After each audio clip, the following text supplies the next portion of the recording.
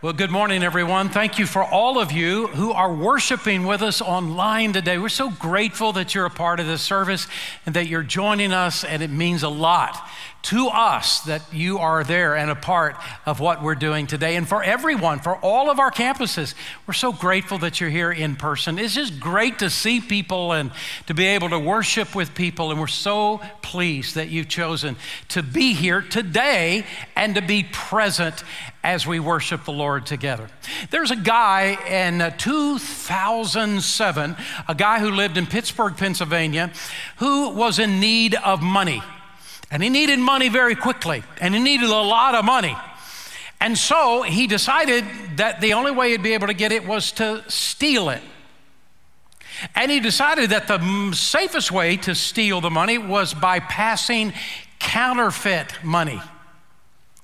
So he made the decision he would pass not a $20 bill, not a $50, not a $100 bill, a $1 million bill. And so he put the plan together. And here was the plan. He decided after he got the $1 million bill all the way he wanted it to be, he would take it to the grocery store and he would get some little thing and he would buy it and he would put it there at the cash register and he would ask for the change for $1 million. I think there were some things not quite there in the plan.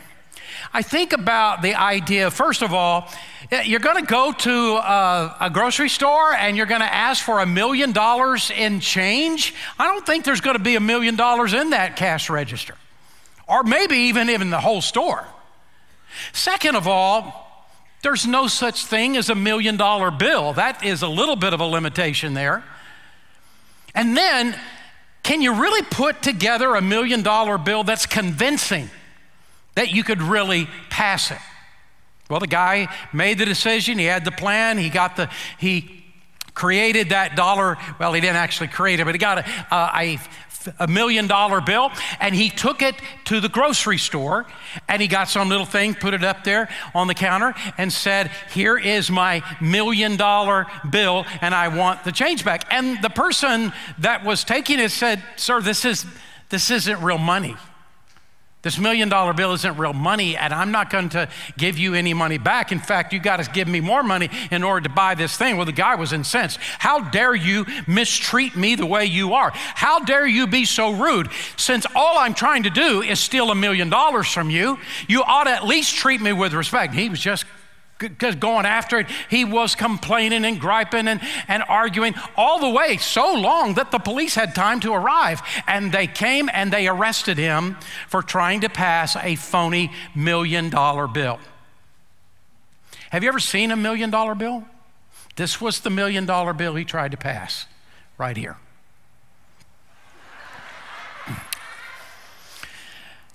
I don't know. I think there's some limitations on this.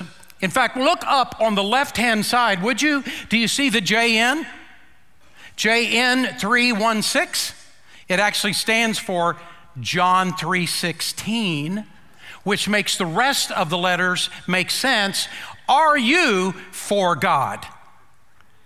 And in fact, if you turn the bill around, it just has the plan of salvation that is written on the back side of this. It was actually created by a ministry in Dallas as sort of a spoof kind of thing. If you see $1 million bill, you'll stop and read it, and then to be able to share the gospel with them. Now, with full disclosure, he didn't actually have on this bill, he didn't have Ronald Reagan's face. He had President Grover Cleveland, who was a president in the 19th century on the face of it, but everything else about his bill was identical to this. So I thought about this and I thought, I wonder if he ever read it, ever read, what was printed on the front and back. And maybe he did. And maybe his goal was bigger than I realized. Maybe he was trying to steal $1 million and lead someone to Jesus at the same time. I don't know. He had big goals. So what about your goals? I hope that you've got some big goals for 2022. I hope that you want to see some big things happen in your life. I got goals. I really want to see some good things, some big things to happen in my life. I want God to use me. So what are your goals? What big goals do you have? I don't want to change any of the goals that you have. What I want to do is I want to add one more goal to the list. Would you let me today, would you open maybe the possibility that I could add today one more goal to your list of goals? So what is a goal? Have you noticed how angry everybody seems to be these days? Have you noticed this? Are you reading all the stories? It's unbelievable. Now, it's an exaggeration, and I admit that it is, but it feels like everybody's mad at something. Everybody's mad at seemingly everything. And people are going nuts, going crazy, doing stuff they would have never done on planes, on trains, at ball games, in grocery stores, even in grocery stores. All kinds of things. And I think to myself, good grief, what's happening to us? Well, I think part of what's going on, we've just been through 2 years of pandemic, and it's been pretty stressful. Oh, trust me, it has been very stressful over the last 2 years. Well, part of the problem has been, what decisions do I make or not make? What do I do one way or another? I agree with that, I don't agree with that. And being shut up and all of the pressure on us and the stress that we're feeling, what we got to go through. And then the fear factor that all of this is bringing, and what do we believe anymore that from what we hear, all this stuff. It has created a lot of stress, and in some cases, animosity. And maybe that's part of it, but I don't think it's all of it. I think part of what's actually going on is there's just so many issues. There's so many problems that our country is facing right now, and so much turmoil and issues that we're trying to deal with. And if you're paying attention at all to what's going on in the culture, it's just like it's wacky right now. I've got an opinion about a whole lot of these things that are happening, and you probably have an opinion, and maybe our opinions agree, and maybe we don't agree, or maybe we just partially agree. But what we're hearing on especially these 24-hour news stations and that sort of thing, what we're hearing are these kinds of statements that this is the only way to see this issue, and if somebody else doesn't see it this way, treat them like an enemy. Treat them like an enemy. I'm actually hearing these kinds of words said and reading these kinds of words said on the internet. No wonder we are going through what I think is the hardest time emotionally that I have ever seen happen in my lifetime. The most anger, the most sense of hatred and animosity that literally I've ever seen in my life. And I think to myself, and I don't think this is pie in the sky, I think to myself, if there is any group of people in this country, if there is any group of people in this country that surely could rise above all of this and bring sense and bring unity and bring us back together, surely it's the people of God. Surely it's the people of God. But the problem is that so many of us have been caught up in all of it. And sometimes we don't even act any differently than people that don't know Jesus in our responses. Well, what I'm asking for me and you, for all of us, is not that we give up our convictions, not that we give up our values and our principles. I won't do it. I've really worked hard in my own life to develop convictions and principles and values that I feel like are rooted to the Word of God, and I'm not giving them up. I'm not asking you to give up any of these things at all. But I'm asking you to add another conviction, another principle, another value to your life that is also rooted in God's Word. So what is it? It was the Apostle Paul that wrote 1st and 2nd Corinthians. And by the way, he actually wrote to that church 3 letters. We just have 2 of them. He references in the second letter another letter he had already written. So there were 3 letters. We just don't have all 3. We got 2. But he never did this with anybody else. And what was happening in this church in Corinth is that they were so angry with each other. They were so mad at each other. They were so divided over so many issues that were happening that there was genuine hatred emerging inside that church, and that church was falling apart at the seams. And Paul was trying desperately to rescue that church in the midst of all the stuff they were going through. And Paul, as he's trying to do this, uses 2 strategies, 2 things that he is using to help bring the church back together, that church of Corinth. It's grace and truth. Grace and truth. You find both of these seriously all over the New Testament reference grace and truth, grace and truth.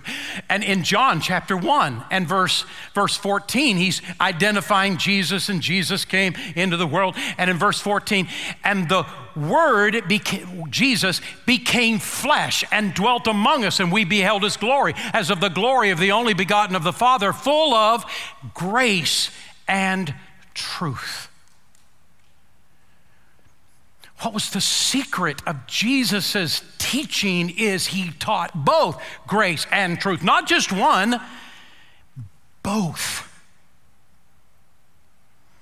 And now Paul is utilizing these 2 things, grace and truth. And he spends the first 12 chapters of 1 Corinthians trying to deal with all the problems that they had. Those problems were sexual, and they were marriage, and they were suing each other in court, and they were fighting with each other and mad over different things, and false teaching was going on. All this stuff, it was all added up. In the first 12 chapters, he's going from one problem to another problem to another problem, explaining what truth is with this issue. And then he gets to the end of chapter 12 and verse 31. And it's a transitional verse, and listen to what it says. And now I will show you an even better way. And what he means by this is, now I will show you a better way of living.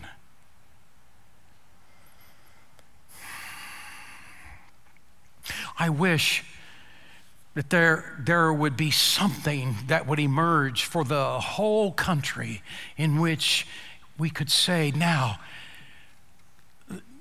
let me show you a better way of living. And the very next word that came out of his writing, his mouth, but his writing, was 1 Corinthians chapter 13.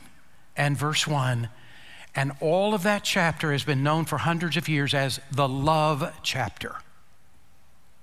The love chapter, in which all through that chapter, he challenges us. It sounds like a challenge. I mean, it's in our face kind of thing. He challenges us, live a better life. Respond to life differently. And he lays out the principles we're going to be looking at in this chapter that's called the love chapter. And then he summarizes everything in 1 Corinthians chapter 14 and verse 1. And notice how he puts the summary, and he says, now, let love be your greatest goal. Let love be your greatest goal. It's the love. He's talking about, the love he's talking about is the love that God shows us. Let this way of loving be the greatest goal you set in your life. So that's just what I'm asking. I'm asking that all of us today have an open mind, all the goals that we have established that we're hoping for in this next year. And I'm asking you, would you add one more goal? And that goal to be this idea that there's a better way to live. And the principles that I'm going to learn over the next few weeks, I'm going to add to my life. I want it to be a goal that I pursue Not loving people that love me, not loving people that agree with me. I mean, who can't do that? Everyone does that. Jesus even said in Luke chapter 6, look, people that you agree with, that agree with you, people that are part of your family, your friends, well, of course you love them, Jesus says, but a lost person could love them. All of us love people that agree with us.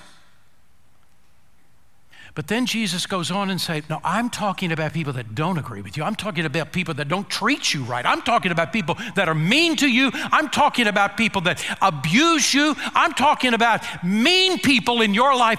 That's who I'm talking about. And he said this, let me just tell you, you won't be able to love these people without God, without the power of God in your life. But I'm calling you to a higher challenge of life. I'm calling you to love even these people. And this is what Paul is doing. This is what this love challenge is about. So if we're being challenged, that a goal that we set in our life is that we learn how to love. The question is, why? Why should love be the greatest goal for my life? And now we enter 1 Corinthians chapter 13 and verse 1. And notice what he says. He says that without love, all that I say is empty. Verse 1, if I speak in the tongues of men and of angels, but I have not love, I'm only a resounding gong or a clanging cymbal. He is saying that when we just use words, say, oh, I love you, use words without authentic acts of love, it's just noise. And he's also talking about someone, here is this person is a great communicator, we love to listen to them, but it isn't long until we're wondering, who are you on the inside? What's under your skin? What is true about your life and your character? And if you look underneath the skin and you discover someone who's just a hateful person, all of a sudden it doesn't matter how good they can talk. They're just noise. And that's the point he's making. What is the saying? We don't care what you know until we know that you care. And that leads to the second point that Paul is making. And listen to what he says. Without love, all that I know is meaningless. Verse 2, if I have the gift of prophecy and I can fathom all mysteries and all knowledge, but I don't have love, I am nothing. You can be the most intelligent and well-read person who ever lived. You can have 5 doctorates and be voted most likely to be brilliant. But if you don't know how to love people that don't love you, if you don't know how to love, how to treat people that rub you the wrong way, if you don't know how to love, he is saying it's meaningless. Pastor Juan Carlos showed me a quote a few weeks ago that I was shocked at. I'd seen something like it before, but the length at the end of the quote was much larger, but things have really changed now. And here's basically what the quote said. The quote said this kind of thing.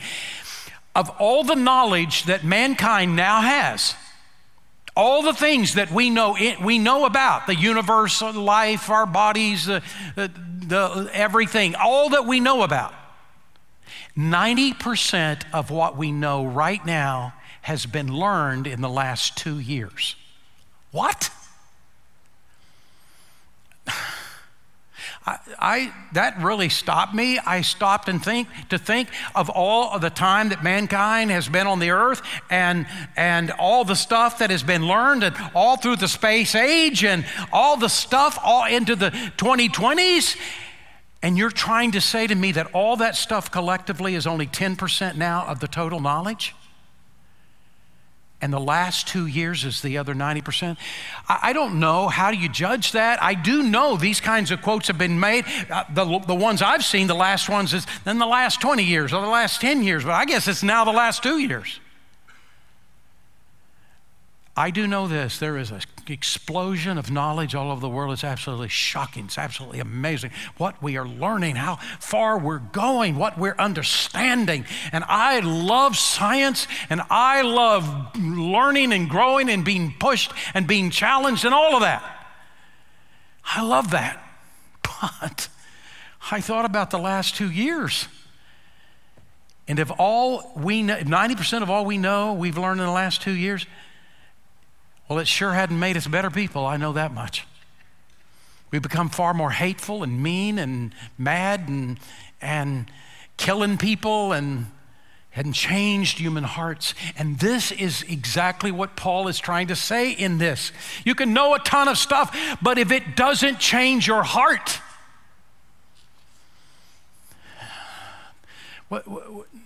in the long term, what good is it? Third, without love, my religion is phony. My religion is phony. If I cannot love people that are unlovely, my religion is phony. 1 Corinthians 13, verse 2, if I have faith that I can move mountains, but have not love, I'm nothing. And listen to me, if there's ever been a time in our nation, if there's ever been a time in our nation in which what we know about God and how much we love God must change how we behave and how we treat other people and even other people we don't like, it's got to be now. It's got to be now. And if there is no change in us about our so-called love for God, then maybe there's something phony about us. And this is what Paul is saying. I'm not saying this. It's what Paul is saying. The Bible says God is love. And in 1 John chapter 4, he says, and if a person says he or she loves God but treats others with hatred, how can the love of God live in that person? I didn't say this. John said this. God, the Holy Spirit said this. And it's a rhetorical question that has an obvious answer. In Galatians chapter 5, verse 6, he says, the only thing that counts, would you hear him? The only thing that counts is faith expressing itself through love.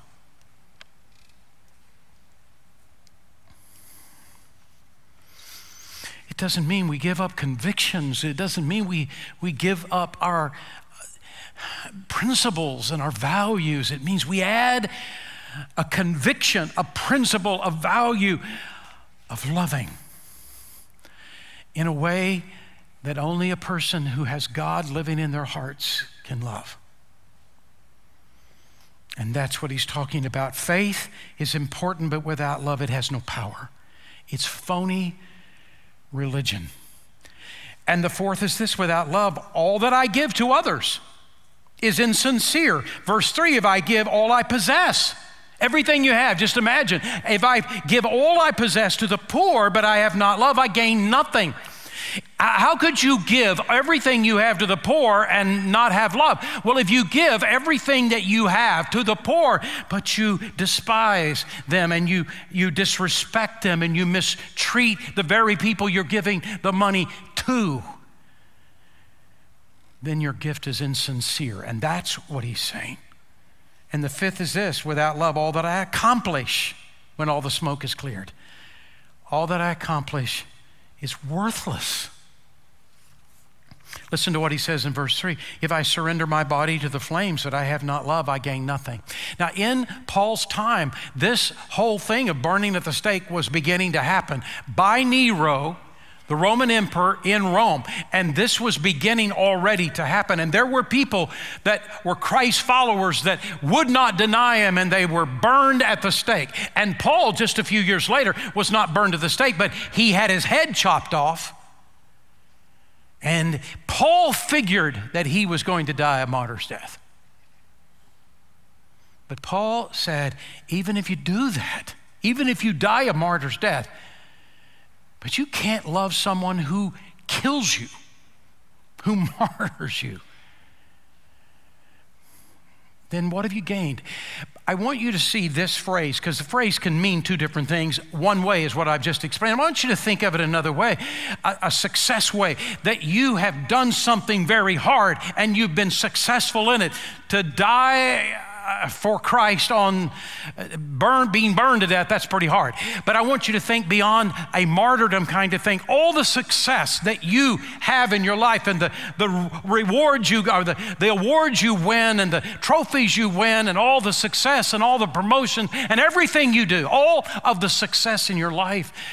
But with all that success, you never learn to love other people. Then what do you have? I got to tell you, you and I know people. We know people that in order to make it to the top in their business or career or whatever, they pretty much gave up their family. They pretty much ignored their kids as they were growing up, and they pretty much did the wrong things in order to have success. And we know people like that. And what Paul is saying is, no matter how it is you're living and what your goals are and what you're accomplishing, if you are not learning how to love like God loves, the agape kind of love, then you haven't gained anything. You put all of this together that he has said, and it's this, that relationships are more important than our accomplishments in life, that success without love is empty. So God is giving to you and I the challenge, a challenge to learn how this year to love people we would not normally have loved before. Anybody can love people that love them. Anybody, Jesus said, can love people that are nice. Jesus said lost people can do that. But to love people in a way that God has called us to, it's a challenge. And the challenge that Paul is giving to us is, would you make this the greatest goal of this year in your life? I'm going to learn how to love this year. I'm going to learn how to love unlovely people this year. I'm going to take the challenge. Now, if that becomes the case for you, if the goal is love, then what is love? Well, there's three words in the New Testament that's translated love in the English. One is the word eros, E-R-O-S, and it's the idea of a physically intimate love between a husband and a wife, eros. Phileo is the idea of brotherly love or friendship kind of love. Phileo, and this is why Philadelphia, the city of Philadelphia, is called the city of brotherly love, because phileo, the word it comes from, means a friendship kind of love. And all of us, even a person who doesn't know anything about God, they can have these two kinds of love. But there is a third kind of love that he is now calling us to, and it is called the agape kind of love. And the word agape means a selfless kind of love, an endless and unconditional kind of love that is demonstrated by the character qualities of God. 1 John 4:8, whoever does not love does not know God, because God is love. And guess what? The word he uses in that verse that's translated love is the word agape. Agape. Agape love is the act of living out the character qualities of God in how we approach God and others. And that's the challenge of this passage of Scripture we're going to be looking at over the course of the next few weeks. So the question is how do we demonstrate a God kind of love? Well, first of all, love is a decision, not a feeling. Love is a decision, not a feeling. Colossians chapter 3, verse 14, beyond all these things, put on love. He's commanding us to love, and you can't command a feeling. Somebody can command it, but it doesn't mean you're going to feel that way, and probably you'll feel exactly the opposite. They command you to feel a certain way. Love is not a feeling. Love is a decision, and you can command a decision, or God can. He can command a decision of us, and that's what he's doing in the verse, because it's a choice. It's a decision we make. Second of all, love requires an action. 1 John 3:18, dear children, let us stop just saying that we love each other. Let us really show it by our actions. Stop the talk and start the walk. And show your love by what you do. Dr. E.V. Hill was one of the greatest preachers of the 20th century. E.V. Hill, if there were a group of people that knew all these preachers and made a list of the top 10, E.V. Hill, Pastor E.V. Hill would make the top 10. He was an amazing preacher and speaker and leader. He was the pastor of Mount Zion Missionary Baptist Church in Los Angeles. When I was the co-pastor with John Bassanio at First Baptist Houston, E.V. Hill came and preached at First Baptist, and I got to meet him, and I got to hear him preach, and he's amazing. Well, one of the things in his life is that he would make tough stands, and when he did, there were times in which he would be threatened. People would threaten to kill him. And in one particular instant in his life, one moment, he had preached this message on an issue, and he got a threat that day and said, this week, you will be bombed and you will die. Well, he took that seriously. It's rather specific, how you're going to do it, and it's when you're going to do it. And he took it seriously, and so he decided he would not drive his car that week. He'd have someone drive him, and someone did, and there was a police officer with him because they took seriously the threat. One day he came home, and when he got home, his car was gone, and his wife was gone, and he did not know where she was. There was no way for him to get a hold of her. He was scared to death. What's happened? I don't know. And for 30 minutes, it was like he had lived a lifetime. He was scared of what might have happened. And then 30 minutes later, here she comes driving home in his car. And when she got home, he said to her, what'd you do? You scared me to death. Why did you take my car? Why didn't you take your car? And I want to read to you what she said because I don't want to miss one part. She said this, I got to thinking, this community needs you more than it needs me. And if they were going to rig that car to be bombed, I wanted me to be in it, not you. Golly. And he said, I always knew my wife loved me, but I saw a whole different way of looking at the word love.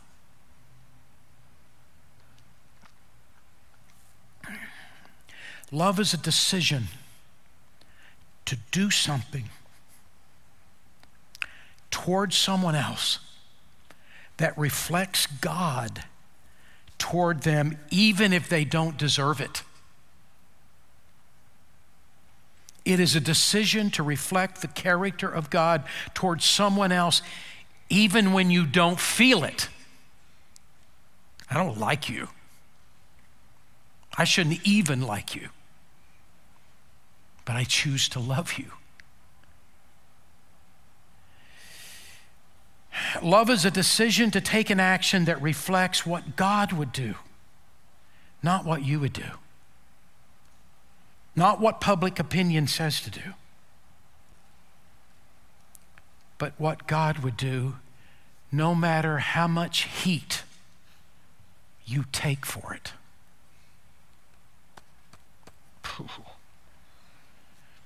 So how do you get there?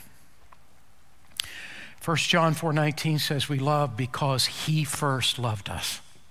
So here's what I'm asking you to do. I'm asking you to stop for a moment in your own life. The only reason you love God is not because you're so good, it's because God loved you first. And in his love for you, he is now drawing you to him. He wants you.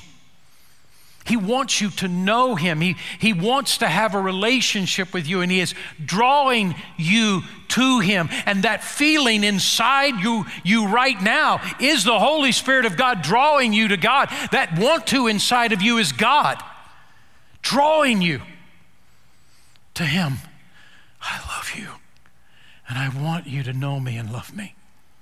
And what happens is that in that moment in which we accept Jesus Christ as our Savior and we commit our heart by faith to Christ, the Bible says that the Holy Spirit of God comes to dwell inside of us. And when he comes to dwell inside of us, the love of God comes and is poured inside of our life. Listen to what the Bible says in Romans chapter 5, verse 5. God has poured out his love into our hearts by the Holy Spirit whom he has given to us. The moment you accept Jesus as your Savior, he comes to live inside of you. And the love of God is poured inside of you. Now, you don't have to pray for more love. Oh, God, give me more love. You don't have to pray for more love if you know Jesus as your Savior. You don't have to pray for more love. The whole love of God has been poured inside of you. What you need to do is release the love that is already there. It's releasing the love God's already put inside of you. And you release it by a decision. At the worst possible time. You make a decision and you do an action that shows love when you don't feel it, when you don't want it, to somebody who doesn't deserve it. And that is the love of God. So it begins by giving your heart to Christ. And for all of you that are watching online right now, I'm asking you, would you give your heart to Christ? Jesus loved you so much. He came to the earth. He lived a perfect life. He died on the cross to pay the penalty for your sins. He rose again from the grave, and he offers to you the gift of eternal life. And when the Holy Spirit then comes to live inside of you, all the love of God, all the joy of God, all the peace of God, every characteristic of God is poured inside of you. And now the Christian life is just learning how to release what is already there. And I'm asking you, would you give your heart to Christ? Wherever you are, listening online, watching, worshiping online, I'm asking you, would you give your heart to Christ? And there are those who are helping you online, and they're part of our church. And I'm asking you, would you show them, help them to know you are accepting Jesus as your Savior, and let them help you right now? Would you let them help you? And all of those who are in person on wherever you are, whatever campus, this is the moment that I'm asking you, would you give your heart to Christ? Would you begin this great journey of God? Would you experience this pouring out of God's love in your heart and begin to learn how to love a love that only God could do in you? Let's pray. Father, we come to you today and we are praying the impossible. That we could be a different person. And it takes you, and we come to you today, and many right now are accepting Jesus Christ as their Savior. And I ask, Father, you'd move in their heart and that they would come to know Jesus Christ in their life right now. And many that are listening, Father, know you. They are Christians, and they say, I love people, but the truth is that we love generally people that love us. But God, I pray that you would help us this year to learn love at a deeper level, an impossible, humanly impossible level, and learn how to release this love that you have poured into our hearts, and teach us to love the unlovely this year. Move in hearts today, we pray, in Jesus' name.